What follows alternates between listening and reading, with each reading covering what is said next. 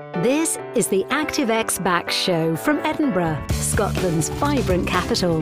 Hosted by award-winning registered osteopath, author and all-round pain guru, Gavin Routledge. If you want relief or prevention of lower back pain or sciatica, and you want to be healthier, keep listening. The following programme should not be taken as medical advice, but for informational purposes only.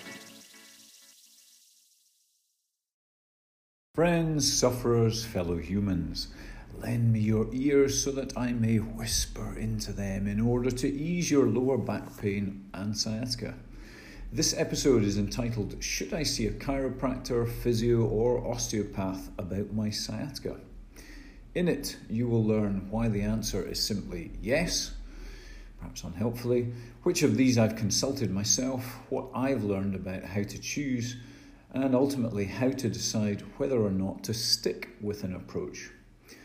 Now, before we dive into the meat of this, I am very aware that around the world, and you could be listening in this fabulous internet age that we live in, you could be listening anywhere in the world. And where you live, chiropractor, osteopath and physio may not be the question. It might be a massage therapist, it may be a physical therapist or PT rather than osteopath or chiro. It's going to depend. And equally, where you are, these may not be regulated professions. In the United Kingdom, where I live in Scotland, osteopaths and chiropractors are statutorily regulated. And in the world of physiotherapy, you're looking for a state-registered physiotherapist or member of the Chartered Society of Physiotherapists.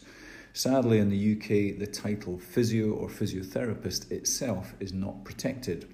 So make sure you look for those SRP or MCSP letters after the name. Why the answer is simply yes? Well, so should I see a chiro, physio or osteo? The answer is yes.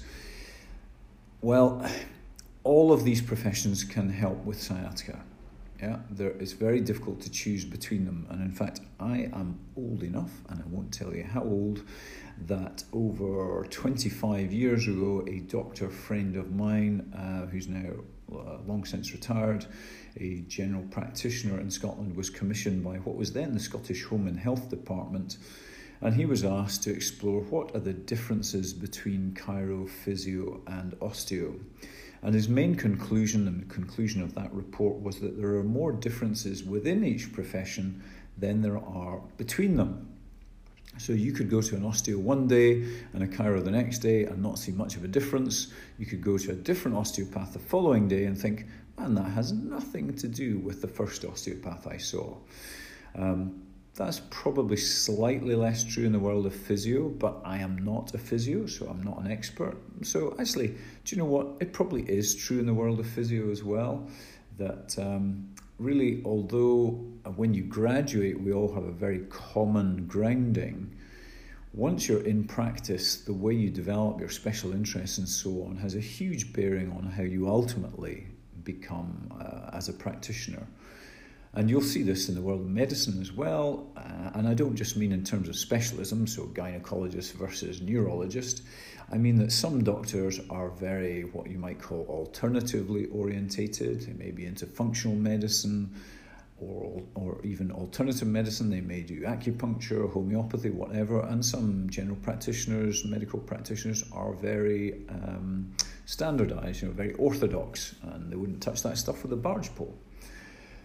So the answer is yes, because the clinical guidelines in the United Kingdom and other parts of the Western world encourage the use of osteochiro and, in this case, manipulative physio, or physios who have experience in manipulative physiotherapy, not just experience but qualifications.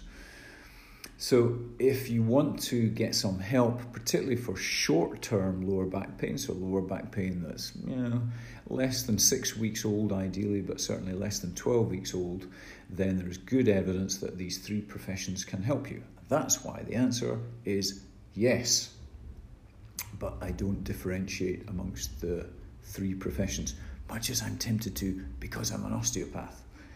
Now, which of these I've consulted myself? And, this is where I have to be even-handed and tell you I have consulted all three professions for sciatica. Back in my 20s, I had 7 years of lower back pain and sciatica on and off, a lot of it on, so I probably had more days with pain than I had without. Finally started taking my own medicine or advice in my mid to late 20s and got on top of it. You can learn more about that in another podcast. So I've consulted all three, and that has certainly been my experience, that I've seen a couple of chiros, one chiropractor in particular who I thought practiced very similarly to me. I'm an osteopath. My ex-sister-in-law was a chartered physio, graduated in South Africa, and she was pretty hands-on, although to be fair, probably a little bit more at the time, more exercise-orientated than I was, although that has certainly changed in my practice. We're very exercise orientated, and I'm not going to dig into the weeds on that one, but yeah, exercise, you've got to be careful with exercise. It has to be relevant to you, to the client, to the patient, and not just kind of, these exercises are good for you. So we always work out, what exercises are going to be beneficial for you, for the things that you want to be able to do in life, rather than just tell you, these are the exercises you need to do. So I've consulted all three and found it a pretty mixed bag. I have seen some osteopaths I wouldn't touch with a barge pole, but the same in the other two professions as well. So what I have learned about choosing is that it's difficult. If you're trying to choose based on profession alone, I think that's a difficult thing to do. You really need, ideally, an insight. And certainly in the old days, a lot of us chose by asking a friend. We had a chat with a friend face to face, or a family member, and they, we got a personal recommendation. Now, of course, if you're like most people we see, you pick up your phone and you Google it, or you look up on whatever social media platform you're on, and you choose that way. And if you're going to choose that way, yes, reviews are probably helpful, particularly reviews from people you know. So back to the good old days of word of mouth recommendation. But reviews can be really helpful, but you're definitely looking for a practitioner or practice that is all about empowering you. And this is where I'm going to merge points 3 and 4, what I've learned about choosing, and for you, how to decide whether or not to stick with an approach. So I would recommend that both when choosing and when deciding whether to stick with an approach or not, you are looking for a practitioner that is going to help you to help yourself.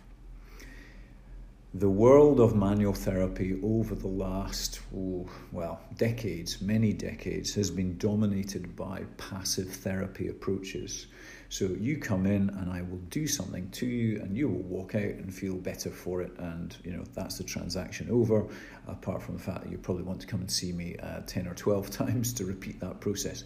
Or you might not want to, but I might want you to.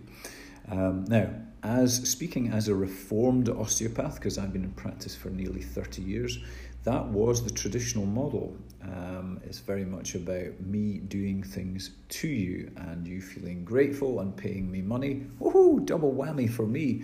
Not only do you feel grateful to me, but you also pay me money for that. That's the good old days. Speaking rather cynically about the good old days. It doesn't work that way, though, and in fact the most important thing is that doesn't work. If you just go to someone and they are doing things to you but not empowering you at the same time, then you're going to end up having a relapse probably 6 months to 12 months from now, whether it be sciatica or whatever problem it is, and you'll be back. And maybe their business model is built on that.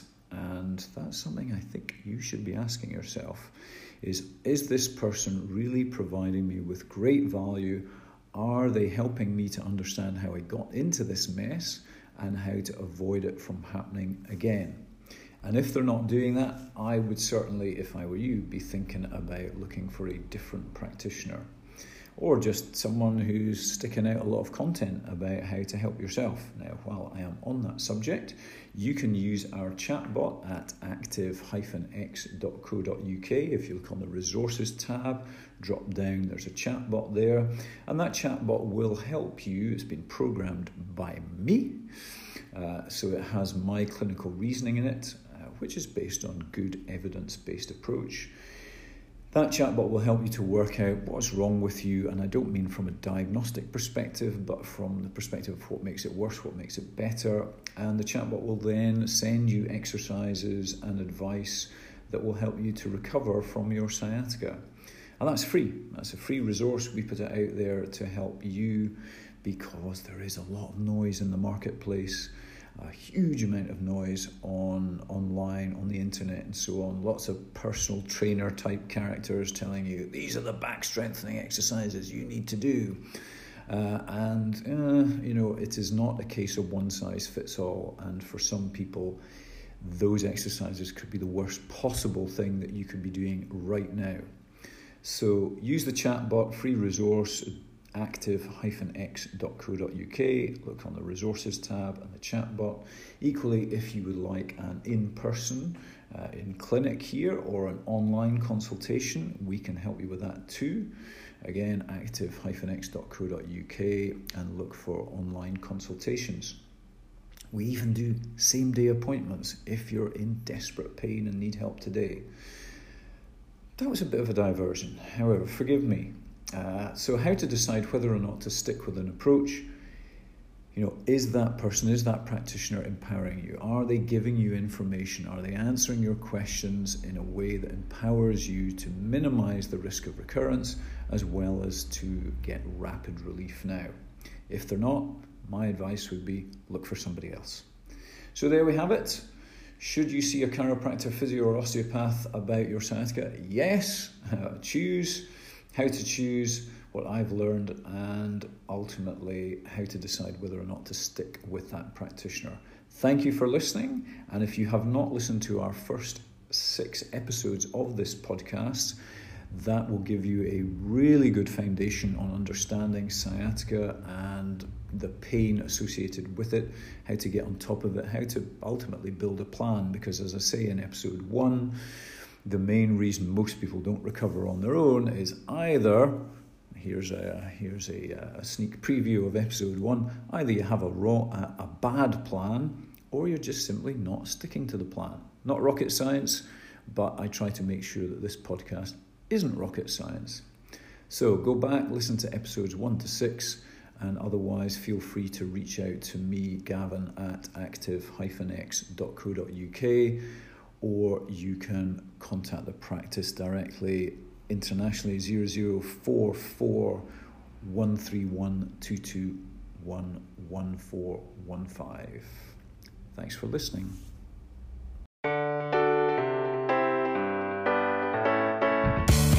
Thanks for listening to the ActiveX Backs show. If you found this helpful, please pass along our web address to your friends and colleagues, active-x.co.uk, and please leave us a positive review on iTunes. If you have any questions related to lower back pain or sciatica, send them in, and Gavin will aim to answer them in future episodes. You can find us on Twitter and Facebook at ActiveX Backs.